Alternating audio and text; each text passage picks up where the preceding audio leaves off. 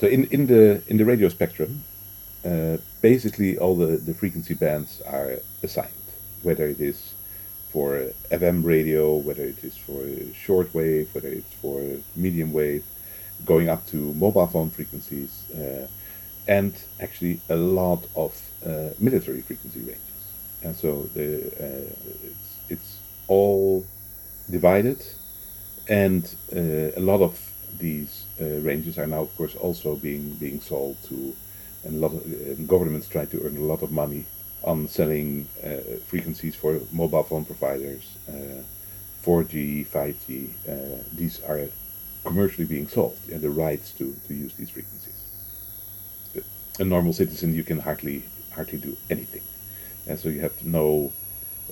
Sure, you can be a pirate, but also, I mean, the measures against that are very strong. Uh,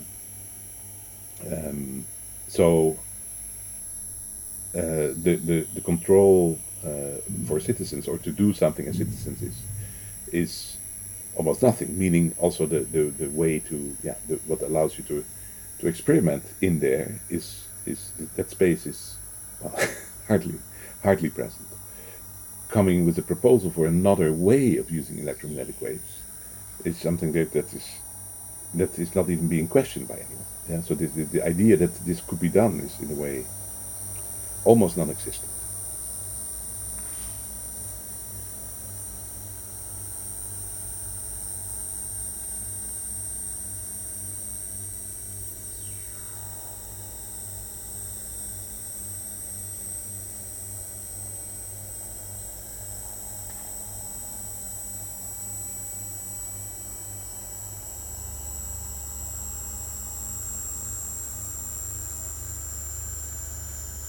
Yeah, I think my fascination with radio started, and I think that, like for many people, listening to shortwave, medium wave, when I was young, I mean, it was really special at that time to be able to hear not only things happening in your country, but to connect to other countries, and actually to hear these conditions changing all the time. Because what happens is that the atmosphere, and also what's called the ether, and all the beautiful discussions around the ether, whether it exists or it doesn't exist, um, the atmosphere is changing depending on whether it's day and night, and the atmosphere can act as a reflector for radio waves or not. So sometimes you can hear signals that are very far away, where at other moments they're not there at all. It's really changing. You have these, yeah, so you make these. Well, it's not. I mean, connection would be the wrong word for how radio is mostly used, of course, because you're transmitting and receiving, but it's not bidirectional. But yeah, but what you receive and when really, yeah, depends on many aspects, and especially in the short wave and medium wave.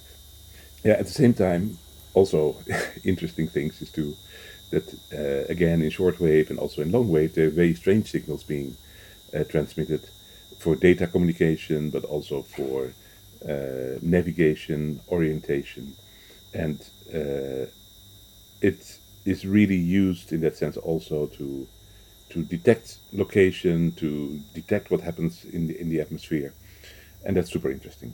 At the same time, of course, when you listen to radio, you hear thunder, you hear other things, you hear you start to hear also, I mean, things in your direct environment that you didn't expect, or that give you produce a different sound than you know. Yeah, meaning you have your fluorescent lights and you switch them on, and especially on older radios that were quite sensitive to many signals, you would hear tick, tick, tick, tick, tick, tick, or you would start to hear the sound of an engine, or you would start, yeah, an electromotor, or you would start to hear, or actually the ignition of a combustion engine, yeah, where the spark plugs also, you receive them on your car radio as well, tack, tack, tack, tack, and stuff like that. So it is, yeah, connecting you to things that you didn't know about, or it gives a different perspective, but also it's really about uh, all of a sudden being able to bridge bigger distances and relate to natural phenomena that also otherwise you would never be aware of. And so, I mean, we should not think about radio as something outside of us. Radio interacts fully with our surrounding environment. I think that's where a general fascination for radio came from in my work. Important to be aware also that my father was working at the Dutch broadcasting company. Well, when they started to do television as well, but as an engineer. So he was involved in, for example, the switch between mono radio and how to transmit it stereo. And there were different proposals being developed for how to do that, and they had to be agreed upon on the European level. And so he would travel to meetings with the European Broadcasting Union to come to agreements on what standard to use if radio would go on the FM from mono to stereo. Yeah, so in that sense, very nearby, and really, yeah, I mean, he was really working on the engineering level there.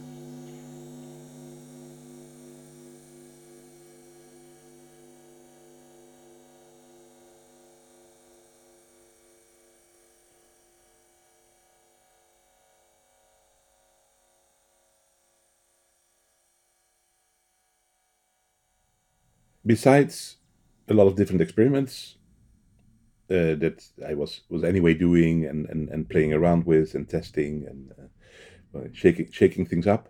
Uh, the first real idea for a piece using radio and really radio and the behavior of radio at the center was Radioscape, and that also, yeah, well, immediately brought a lot of questions and problems with it, because I was simply getting the idea. I thought, yeah, but sound mixes in space, yeah, and sound travels, let's say, in air through a three-dimensional space, and all these waves have their own behavior, their own well, properties, and they mix with each other in space. Yeah, just like we know. I mean, we we listen into a space and we hear many different sounds simultaneously, different positions, different locations.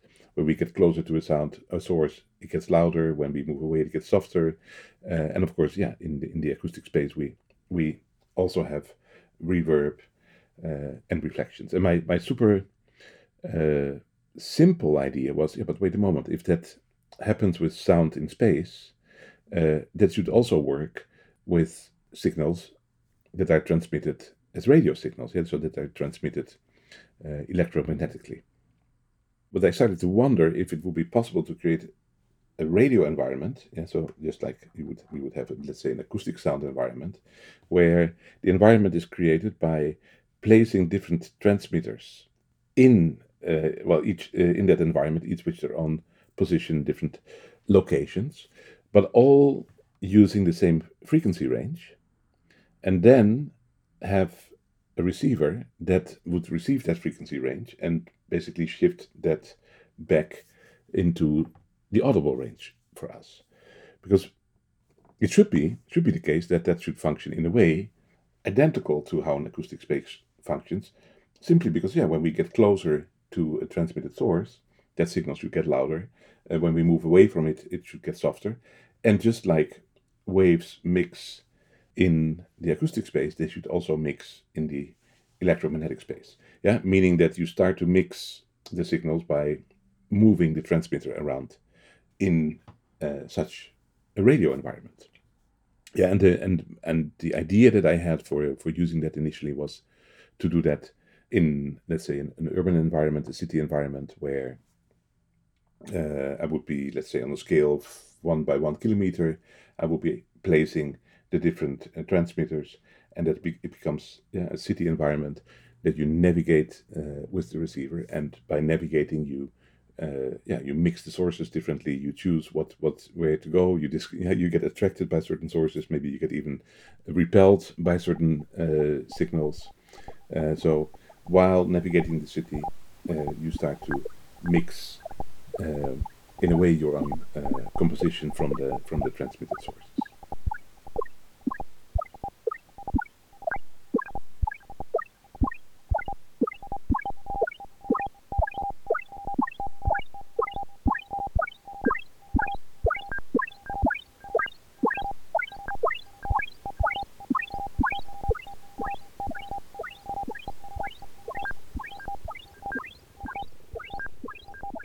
So that was the concept, and the realization was something very different. And so the first realization of this work was in 2000, and I ran into a lot of trouble because first I managed to build a receiver that would function more or less the way I wanted it to function. Yeah, a receiver that is simply doing a frequency shift down from a range in the electromagnetic spectrum down into the audio range. Yeah, so it's not using any modulation or demodulation. And the transmitters would have to do the same. Yeah, so the transmitter would have audio input and shift the audio simply up in range, and instead of, in a way, connecting a speaker to the output of the transmitter, yeah, you connect an antenna. Problems that occurred were, for example, that I was thinking about FM transmitters, but the wavelengths in the FM band, the wavelengths of the radio waves is approximately 3 meters. You can use short antennas for that on the transmitter side and on the receiver side, and that works all very nicely.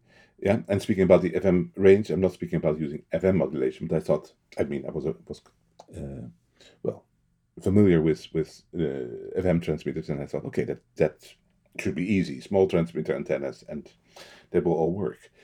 But what we also know from audio, that we can get standing wave patterns, that we can get interferences. If I play a sine wave in an acoustic space, yeah, the sine wave reflects into space, and when I start to move as a listener through that space, I will meet points where the reflections and the direct sound cancel each other out, and other points where they amplify each other. Yeah, so we get standing waves in an acoustic space with acoustic sounds, but also with radio waves you get standing waves in the electromagnetic space.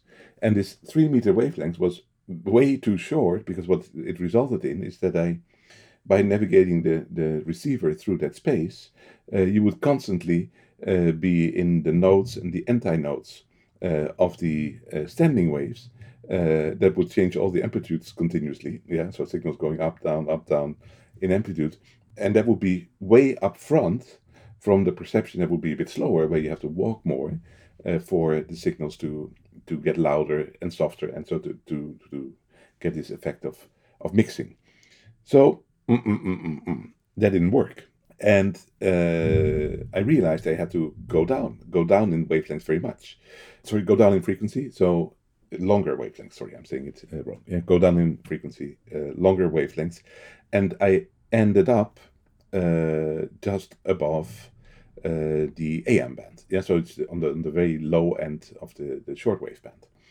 There, I get a wavelength that is really long enough so that we don't get these standing waves patterns, and even more, that the buildings, they start to become conductors and resonators for the radio signals. Very interesting phenomenon. Yeah, so in a way, just like with the sound, it can be that a door or a window or a ceiling starts to resonate with an acoustic sound. With radio waves, that can happen too, but you have to tune your frequency and wavelengths to the sizes of the architecture, and then the architectural buildings can actually become part of the work. That's something I had absolutely not foreseen, but I came across that. Yeah. But then the other problem was that for having these transmitters transmitting on the lower frequency, you need much, much, much longer, larger transmitter antennas, and that was completely unpractical in an urban environment where I was planning to position, let's say, 15, 16 transmitters in that environment, but each with a huge antenna, that would not work. So I had to test different antennas, try smaller antennas, and then at the end, I ended up in a way working very inefficiently. So with with an antenna that doesn't work so well, but if I put a lot of power in it, then it will still transmit a little bit.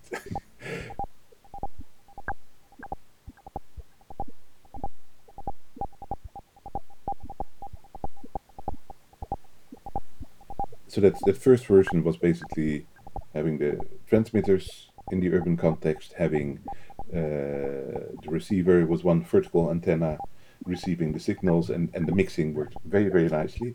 Also rotating and changing the orientation of the receiver had a clear and strong effect. So it already started to feel very present and really as if the radio waves are part of the environment that you're in as a listener, that you're in as someone navigating that space with the receiver.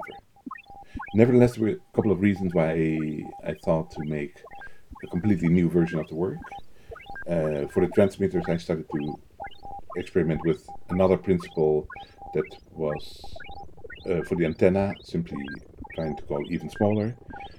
But for the receivers, something happened, is that I started to study more the different antenna principles. And so we speak about electromagnetic waves, but what is actually the situation is that electromagnetic waves have both an electric component and a magnetic component. So they can be both seen as magnetic waves, and they can be seen as waves in the electric field. And it's only when I started to study these antenna principles better that I learned that there are antennas that actually, antennas by themselves only create the electric field, but then it results in radio waves that automatically get this magnetic component to it, and the other way around. So there are also antenna principles, like a coil, that generate the magnetic field, and later on only the electric component gets automatically, in a way, added to it by physics. So that's very special because the waves are both magnetic and electric. So for the transmitters, I first used an antenna principle creating the electric field using long wire and the resonator, all to be very properly tuned. For the second version, started to work with a coil as antenna, also a coil that needed to be tuned, a resonating coil, but it became again a smaller antenna. But reading about this, I also learned that a vertical antenna or a wire-based antenna acts more or less omnidirectional. Omnidirectional meaning similar to a microphone that is sensitive from all directions. And the coil-based antenna, so the antenna receiving or transmitting the magnetic field, is only sensitive from the sides. Similar to another microphone principle that I knew about, the figure 8 microphone. And the figure 8 microphone, it's called figure 8 simply because of the sensitivity pattern. It's sensitive on both sides, and it has opposite polarity for both sides.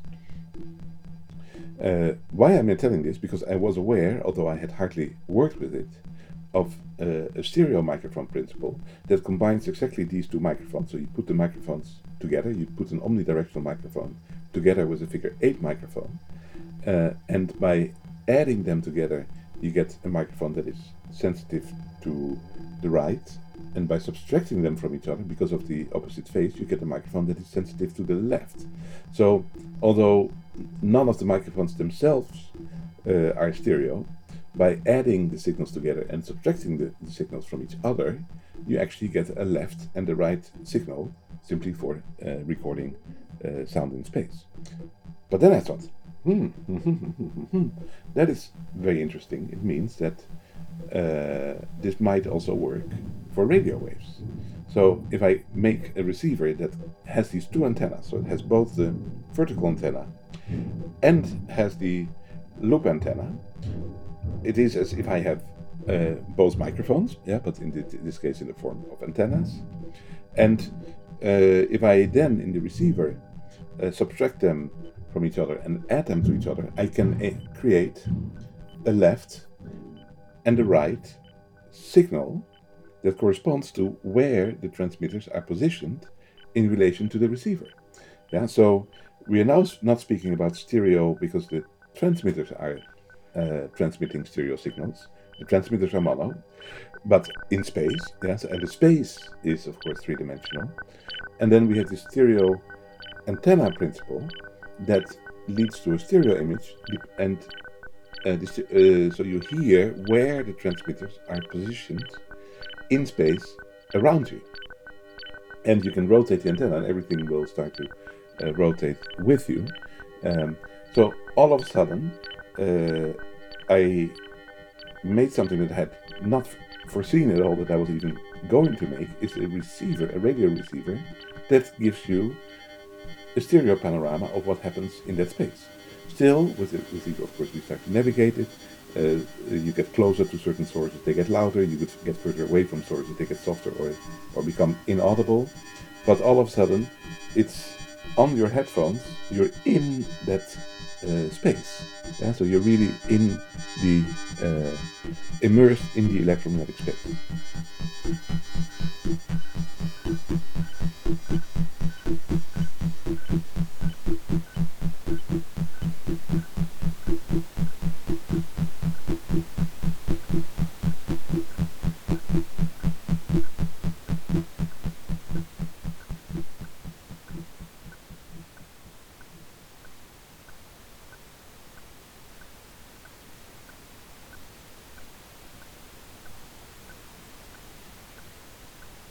I think entering the public space is a very conscious choice, because and Radioscape allows me to do this. So relating myself to the public space, relating myself to the outdoor space is a very conscious choice there, because otherwise I don't need to do this. I can lock myself up in an indoor space and try to ignore the outside world. And I'm very interested, especially in creating new realities in this outside world that intersect and at the same time create relationships with this outside world. In doing this, I don't have a direct message that I want to give to the audience. But first of all, of course, it's already a choice to say the outside world should and must be, should and could or whatever, be a place where art can happen. The outside world is a place that can be shaped and transformed. It's important already to question, because everything that takes place in the public space seems to be more or less given, and of course people say, no, but in my neighborhood I want to change this, or here I want to change this, but everything is simply based on agreements that we made, but that we are in a way also not so conscious about. So to play with that, to change that, and to create with Radioscape a new experience of that space, so really a transformed experience of that space, to work with sounds that make you move, because they attract you or not. It creates a completely different relationship, and we as human beings are nevertheless, with our perception, all the time trying to interrelate everything with each other. So it creates very strange but very interesting things. And what do I mean? We are all the time trying to interrelate everything with each other. I mean, we perceive the world through our different senses. Uh, but well, I mean, it sounds extremely stupid, but I think it's very fundamental. Yeah, when we hear something and when we see something, yeah, so there's something we see that makes sound, we relate it to each other. But why actually? Yeah, because in a way, we can say, yeah, we hear something, so we identify something, we see something, we identify something else. That's two things, isn't it? Yeah, and with our perception, although things come in all different forms, different using different modalities, we are permanently trying to say, I smelled this. This must be that. I see this, or if I hear this, must be coming from there. I feel this. It must be that and that. Um, and like that, we are sometimes very confused because we sometimes, for example, hear something, but we have no idea where it comes from. Yeah? And then we are very confused because we cannot relate it to the other senses, let's say, yet. Um, but it's about creating, on the one hand, a parallel reality. Uh, the parallel reality is really physically present in that space and interacts with that space. And at the same time, we start to interrelate things with each other. So new meanings also occur, and you get really shaken up. But when do you really get shaken up? When the parallel world that is there has a very strong sensation of presence. And what do I mean with presence is that it is really there in that space around you. Yeah, so that it occupies the same space and that it feels as if it's really, I mean, radioscape, the radioscape, of course, I mean, it's only audible on headphones, but the sensation of presence is so strong as if you could touch it in the space. Yeah, so it's almost as if it's really tangible. It's not tangible, but it gets as close as that. Yeah, and with sound, we can get sometimes experiences like that, where the sound has such a strong presence that is as if it's really, really there, although we are very sure at the same time that it's not. Yeah, and that happens with radioscape. And at the same time, I mean, or maybe it is. I mean, it's of course a matter of perspective whether we say no because we perceive it as there, it must be really there, or and it is there too because the radio waves are really there, or whether we say yeah, well, we see it as not there, but nevertheless we perceive it as there. Yeah, not such an important discussion in this case because for our discussion now, it's important that we speak about that it gives a sensation as if it's really there. And that leads to a lot of interesting problems and conflicts. Yeah, the people walking with receivers, they look like aliens navigating the space. Yeah, but because so much is happening, they are hardly aware of that. Yeah, so it's completely the antenna with the loop, yeah, with the circular loop antenna with the vertical antenna, headphones on. They look like aliens walking around in that space, or at least as maybe some Ghostbusters that are. And but it's also completely clear, yeah, that they are drawn into this parallel reality, and and they have no problems with that. Yeah, so in a lot of situations we would have problems. It's like, wait a moment, no, but in this artwork I have to wear something else, or I have to put on a hat, and it would make us. Our initial reaction is to feel very uncomfortable with that. Yeah, because wait a moment, I don't want to change my identity. I don't want to transform that. Yeah, but why would I have to do that? So, I mean, in a lot of art, there's a very clear distinction between audience and the work. But here, because the what you perceive is so present in the space, you just get drawn into it. So maybe there's an initial thing. It's like, oh yeah, this is a strange receiver. What do I have to do with it? Put on the headphones, but you switch it on, and you're in there. And from that moment, you don't ask that question anymore. Yeah, from that moment, you're in that parallel world while you are still fully present in the existing world.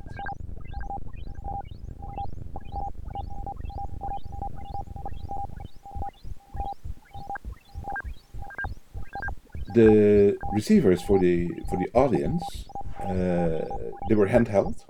And well, that's already one question. It's like because it could have been maybe incorporated in the headphone, but I really liked when I was experimenting to be able to move and rotate and navigate the receiver in space. So for me, that was really yeah a big addition to the work, where having to move around your head in space and tilt your head and rotate it to me did not seem so intuitive. And in a way, I see moving the receiver almost as if you're in it. It's again, yeah. I was speaking about this tangibility of what you hear, and if I see that moving the receiver as something almost also tactile. Yeah, and we do scan our environment with our hands, and I see that as something that can work very well. So it became handheld, so thereby also, of course, very visible, not too small, quite like a box almost as big as a sandwich box that you use to bring your sandwiches somewhere else. And then the two antennas on it, really, so a vertical antenna of about 1 meter long and a loop antenna with a diameter of about 40 centimeters on top of it. And on the receiver, there's a map. The map indicates the region where, well, it's a map of the region where the transmitters are placed, but the transmitters are not indicated on that map. Yeah, so it's really a map with the streets, and it's more or less often a square, more or less square environment. So it's a square map on the top of the receiver that helps you to yeah, know where you are, and give only yeah the basic information that you need to know to be able to start entering the work. What happens and where transmitters are positioned, you don't know. And otherwise, the only knob that the receiver has is a volume knob. Because and that's an important knob because the dynamic range is huge. It's the same as when you in an acoustic space, you can be very close to a source. It can be overwhelmingly loud, and when you're very far away, you might want to change the volume a little bit. Um, and and otherwise, it's really up to the participants to choose what they're going to do. But because you immediately, yeah, so there's basically one location where you obtain the receivers, so where you get it and where you bring them back later. Um, and from the moment you have the receiver, you switch it on. You are in the piece, and yeah, and you are really a participant in the piece. And from there, you find your own way. Yeah, and there are people who really want to try to localize the transmitters, who are interested in knowing, wait a moment, where does this sound come from? But it's also really about combining the sounds, layering the sounds. So there are, in a way, there are also a lot of different approaches and strategies possible in how you deal with them.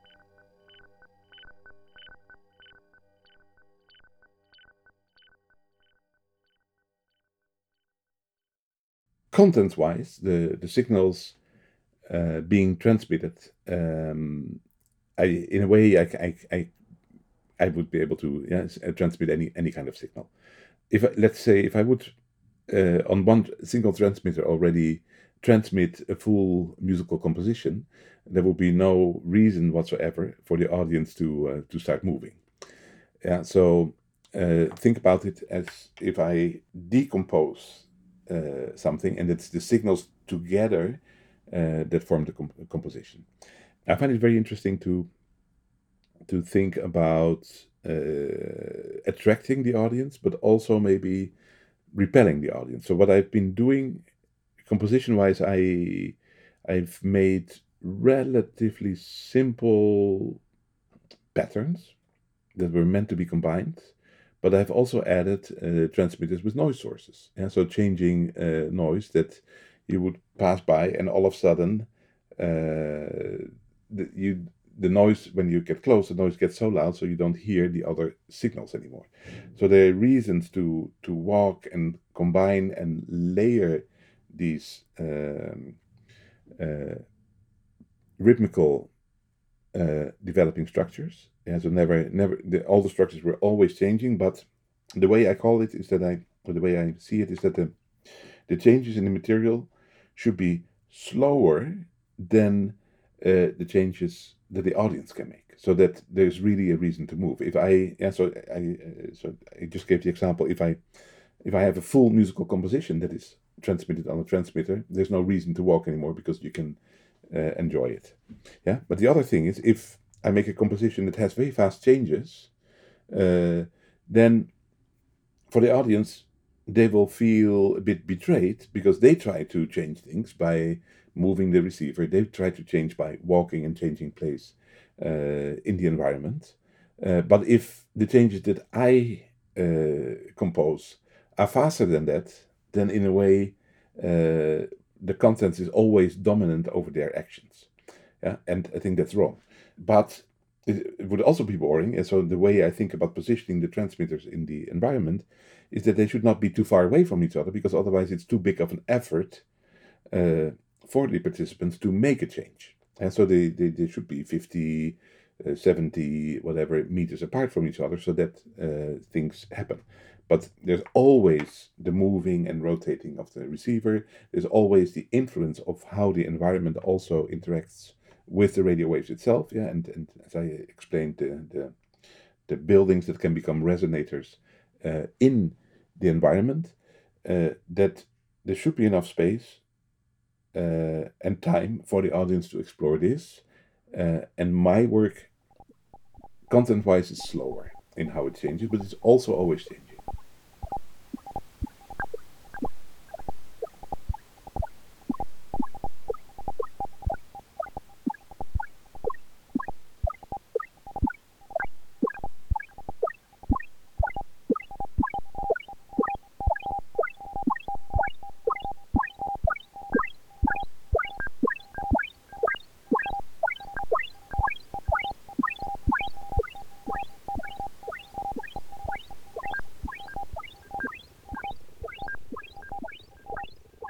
There are a lot of other interfering sources.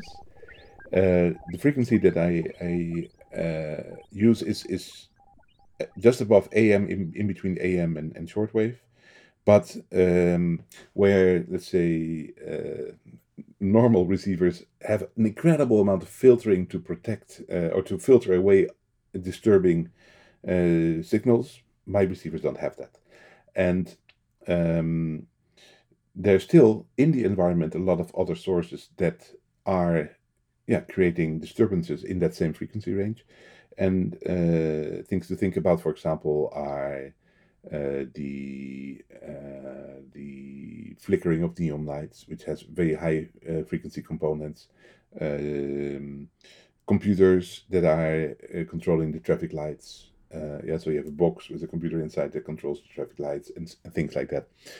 But because they don't really transmit, and it's because these sources, they are in the same frequency range, but in a way they don't transmit because they don't have an antenna connected to it. So the other disturbing sources, they are very local, and you pass by and you can detect them, but you can immediately choose what to do with it, how to relate to it, because you can take more distance. You can think, okay, I pass by very quickly, but on a local scale, so my transmitters are more transmitting over a couple of 100 meters, but with a big change in loudness. So if you're very close, super loud, and if you're, let's say, at 500 meters away from the transmitter, it's ultra soft, and you don't hear it anymore as soon as other transmitters are louder. And then there's the space in between where it mixes. But these other sources are very local, but again, I think very interesting, because they create a direct relationship between what we see in the environment and what we hear.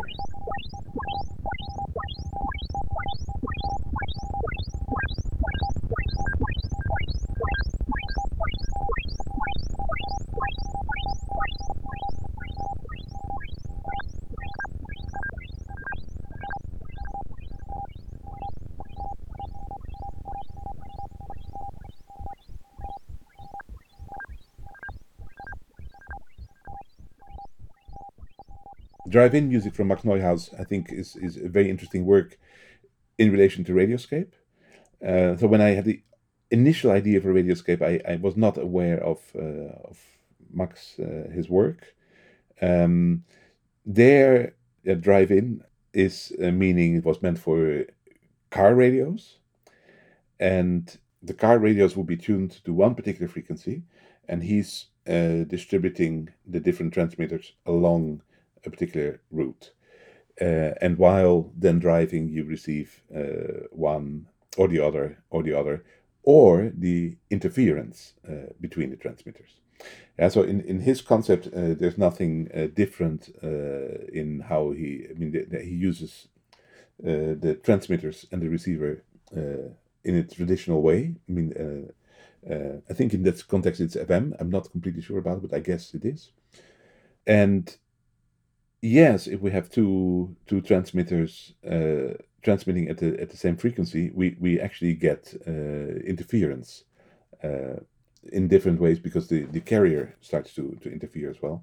So it's different, but still it shares the whole idea of being able to create a composition that is not um, created in time, but as Neuhaus said, a composition that is created in space. Yeah, and that of course counts for radioscape very much as well. It's a composition in space, and so I think it's a very that makes it very special. And it's a very strong kind of concept to make a composition in space instead of composition in time. And not that there are no time aspects at all. There are time aspects, but that also relates to the contents. Why I'm saying the contents should not change too quickly, can change, but should be slow, so that actually the movement in space determines the contents more than what happens in time.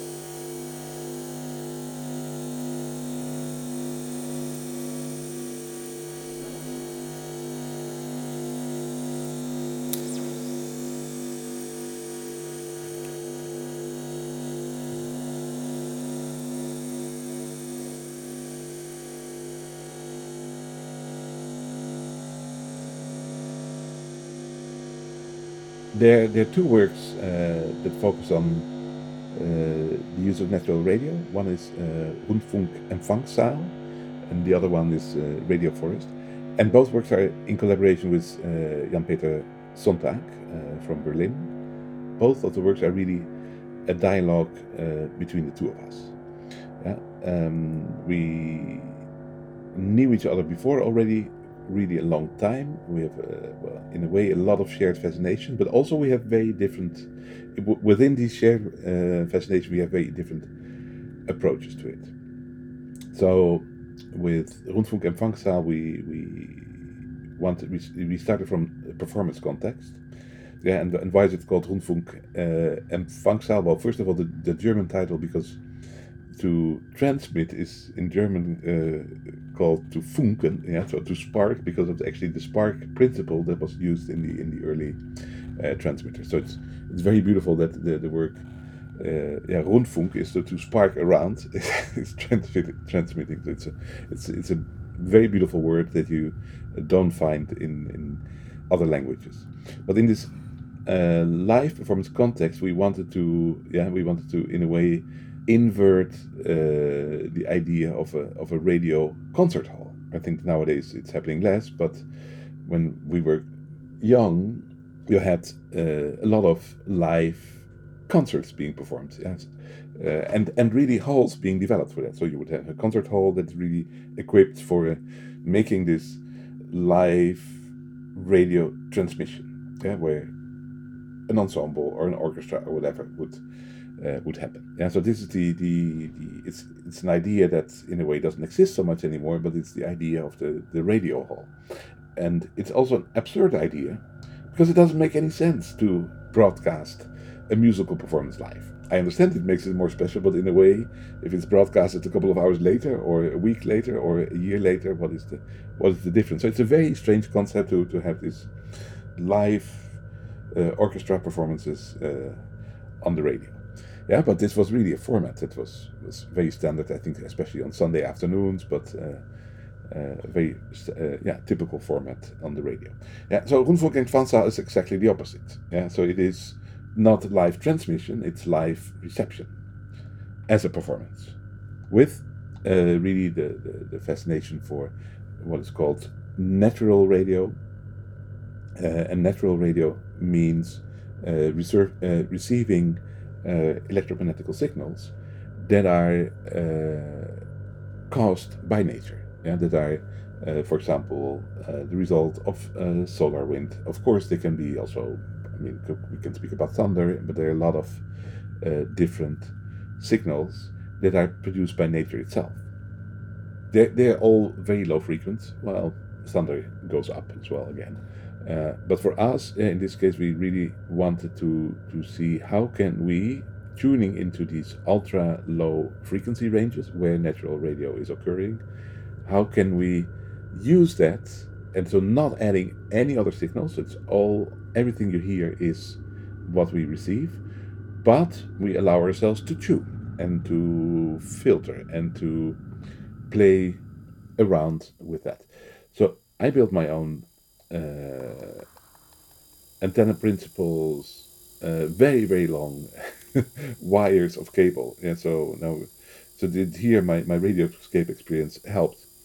And I installed, for the first performance, I think I installed a 500 or 600 meter long antenna. Yeah, wire based.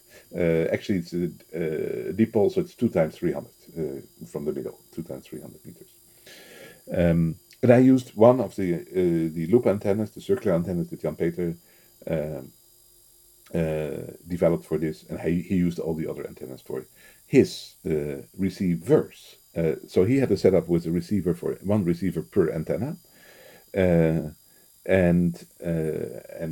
tuning, and also built his own receiver technology. And what I did is a bit different. I made a receiver that was large frequency range, where later in the computer I start to select what I zoom into. So it's a hybrid analog and digital kind of receiver, where I choose what to zoom into, but also how to transpose it. Yeah, because similar idea in radioscape, where we can think about a transmitter and a receiver as a transposer.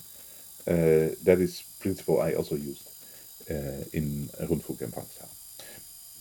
So we receive, we layer, we transpose, we filter, yeah, because we sometimes, I think I'm probably filter more than Peter, doesn't matter so much.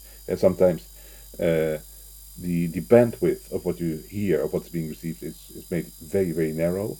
Sometimes it's very broad.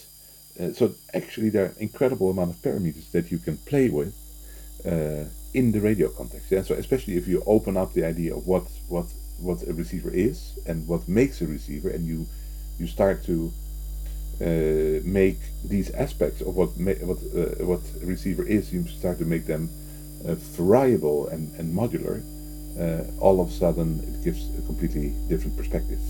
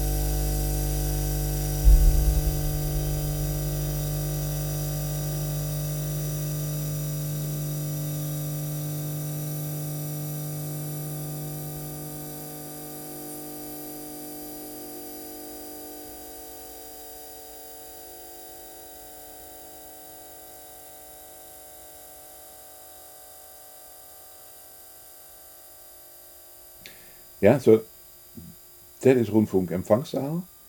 And from there, we got an invitation to do a work in Riga, uh, and in Riga in the botanical garden. And the botanical garden is an absurd place. I don't know how it looks nowadays, but at that moment, um, it had been used as an observatory in the Soviet time, but the whole setup could be hidden. So there were houses in the botanical garden with a roof that was on rails, and only the rails would stick out on the side of the house, where you would slide the roof away from the house, and all of a sudden you would have an open structure uh, with the tools for the observatory. Yeah, and this was not just one house. This in this botanical garden, I think there was a whole circle of buildings that were meant to look like normal buildings and houses, but actually all had different observatory equipment inside. Because of now being in the botanical garden and being less in the city context that we were before with the first performance of Rundfunk Empfangszaal, we had much more time to experiment, to see where to put the antennas. So the work itself was in a large greenhouse as part of the botanical garden, a greenhouse with tropical plants. So not a Dutch greenhouse to grow tomatoes and cucumbers, but so to create a tropical environment, warm, humid, and in there we had the 8 speaker set up. In there we had part of the antennas, but part of the antennas were also outside, and we had a lot of time to experiment there, and a much cleaner context. So a much cleaner context to meaning much less interference in the ultra low frequency range of let's say humanly produced signals. So very beautiful, very nice. Uh, and from there, we started to think about how to compose this again with the different types of receivers, and think about how, in more an installation kind of context, it would be possible to create an interesting transforming composition, but yeah, very different from the performance context, uh, with with the reception of the natural radio.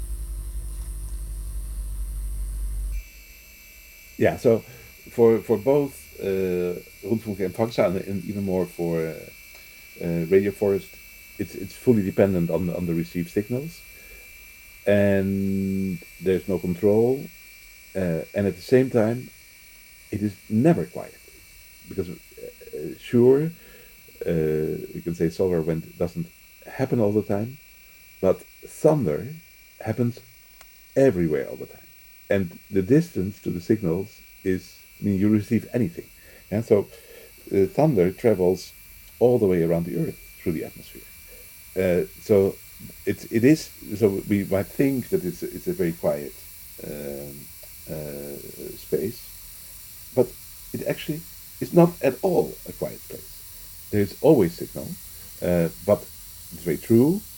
How it develops, how it transforms, and what is audible when is not controllable. I mean, it's not in the hands, but that's also, of course, something that creates surprise that leads to new combinations. If I would, as a composer, want to have full control, I should not do this in no way. Yeah, but the, at the same time, I mean, there's nothing new about incorporating chance in a certain way. I mean, the idea to make a piece that really transforms over time, that is interesting to visit a week later, or a month later, or a year later, yeah, that would not be applicable for Radio Forest because the exhibition wasn't long enough. But I find that very interesting. The work should give you something as an audience when you come. I think it should not give you nothing. Hopefully, there has to be something that makes the work already. But aspects in a work that make it transform and really change, and I mean substantially and on a meaningful level, is something that I find very fascinating. Yeah, I'm not claiming here that Radio Forest does that really, let's say, on a very strong level, but it depends on what happens at what moment. It's also dependent on the local weather. Yeah, although actually we receive thunder from all over the world. We have all kind of other effects that are happening and increasing and decreasing. But it is a work which makes a lot of sense to go there. For example, at a different time in the day, that already changes things because it changes the atmosphere. It is interesting to go in different weather conditions to it. But what you'll exactly get, yeah, you don't know. Yeah, so it's a surprise.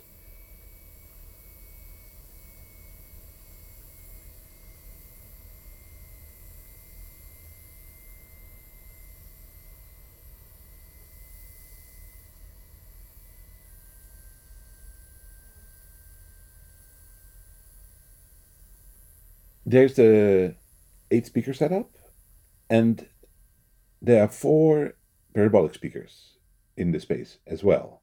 The parabolic speakers, self-made, they create a very narrow beam of sound that actually intersects through the greenhouse. So with a parabolic speaker, you can produce sound that you basically do not hear, especially when there's a bit of background or other sounds being played, or some bit of background sound. You will not hear that beam of sound until you enter it, and it gives a very strange experience. Yeah, and why is it interesting to work also with these parabolic speakers? It creates a completely different perception of sound, more related to how we metaphorically think that radio waves would cross the space, yeah, and also cross the greenhouse. Although literally, there's no good comparison there, but metaphorically, it gives a sensation of that. So it is about what is sensing. What I mean, it's also the greenhouse as a receiver, you can say. Although part of the antennas are also outside of it, what we hear is what is really there. It creates, on the one hand, an environment. At the same time, it creates the sensation of intersecting sounds that intersect the place. And there is a lot of high frequency activity going on, and high frequency activity that we start to associate maybe with crickets, maybe partially even with birds. But it's not done as a narrative component. Yeah? Because if that would be the case, I think it's better to play crickets and and other sounds. You also hear that it has aspects of that, but it's also absolutely not that. But it's not created as a narrative like that. Yeah, so it's not it creates these relationships, but we have to still, I think, be aware that what we perceive as meaning is always on two ends. What we perceive as meaning in a work, we can never perceive something as meaning if it's not already in us. Yeah, so meaning is something that can be created in a work. Yeah, let's say in a composition before it becomes sound. Let's say, yeah, or in the process, and we have sound. But meaning can only be recognized if the listener can see that meaning in it. Thinking about language, I mean, I can tell you, I mean, you can only understand me because you know the language that I'm speaking. Then yeah, so that's one level. Then there's a next level. It's about the contents, what I'm telling you, and I can tell you, yeah, but I have a table, and you also have a concept of a table. So not only the word table, yeah, but also the concept, and you have a concept of a table is in you. That is why I can tell you about the table. Yeah, so relationships and meaning are not only created by the artist, but are also, in a way, kind of projections that are made by the audience. And that is very much at play here as well. The same about the unexpected here. So there's unexpectedness in what is being received, and there's at the same time a level of unexpectedness, how what is being combined with each other, how it's being interpreted. And I intentionally really say interpreted because interpretation is something we do, yeah, and assigning meaning is something that we do as receivers as well. And in my work, it is, and also in these works, it's very often very important that what happens is real. It's also composed, it's also staged, but it's also real, real, real. I could add a lot of sauce to it. Yeah, so receiving the radio, I can think, ah, it's cool. I'm going to add some reverb to it. I'm going to do this. I'm going to do that. No, I'm not doing any of this. I choose a couple of things that I do, like transposing, like filtering, and in this case, spatialization. But then things that happen in space become interferences, for example, between two different receivers. That is interesting, and it's not so it's not adding another possibility to it. It is really seeing with the very limited possibilities that I choose to use that relate to the medium to see what happens and what I can do with that and what it brings.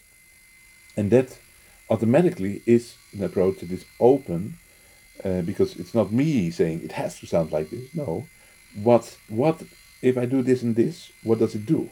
If I combine this and this, what does it result in? So I try to really put the properties and the behavior of what I use up front. Yeah, so the works I, in that sense, also very naked. They really are what it is, and it is not more, but it's not less either. Can sometimes be very strong and powerful, and maybe sometimes not. Can sometimes be very subtle. Can be seen as many different things, but it really is what it is.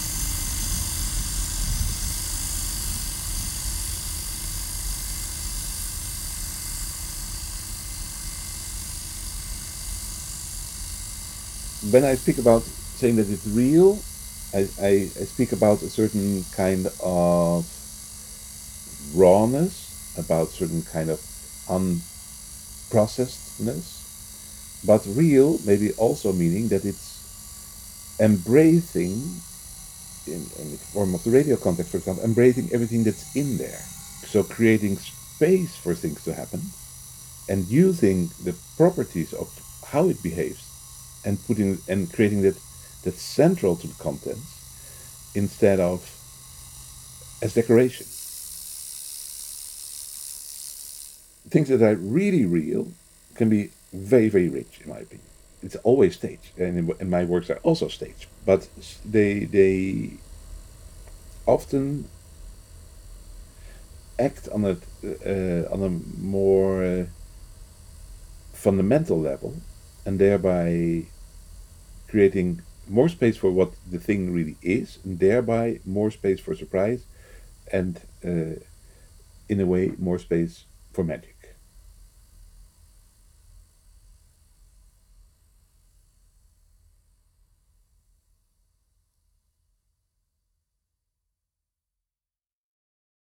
That's true that there is uh, quite, and has been, and also around that time, quite a bit of radio activism. Also, actually, for example, in Latvia, two fantastic radio telescopes that became available to be also used by artists. But my fascination was a bit in a different direction. It was not so much about saying I want to also be able to transmit. No, I was really interested in, if we really look at what radio of what electromagnetic waves in space are, what can we then do with it? Um, Meaning that also a lot of the people working more in this activistic direction uh, had, yeah, a slightly different reason for what they were doing, what they were doing, than I had. And not that I believe in this activism. That's not the point. But there was not necessarily a full connection in what I tried to achieve there. Uh, I mean, sure, for example, there have been maps being created of which frequencies have been used by artists, and interactive maps, different works, and and my work, of course, is in there, and I'm happy to collaborate and participate and contribute there, and I'm also happy to contribute with my knowledge. And so it's not my knowledge; it's not something that I want to keep for myself in any way. But yeah, let's say on more the level of how to do this, and what, and asking them well, asking the question and trying to answer it. What happens if you do this? Um, I was pretty much on my own to try to shape it, and maybe not a bad thing either. Yeah, because it gives you at the end also more freedom.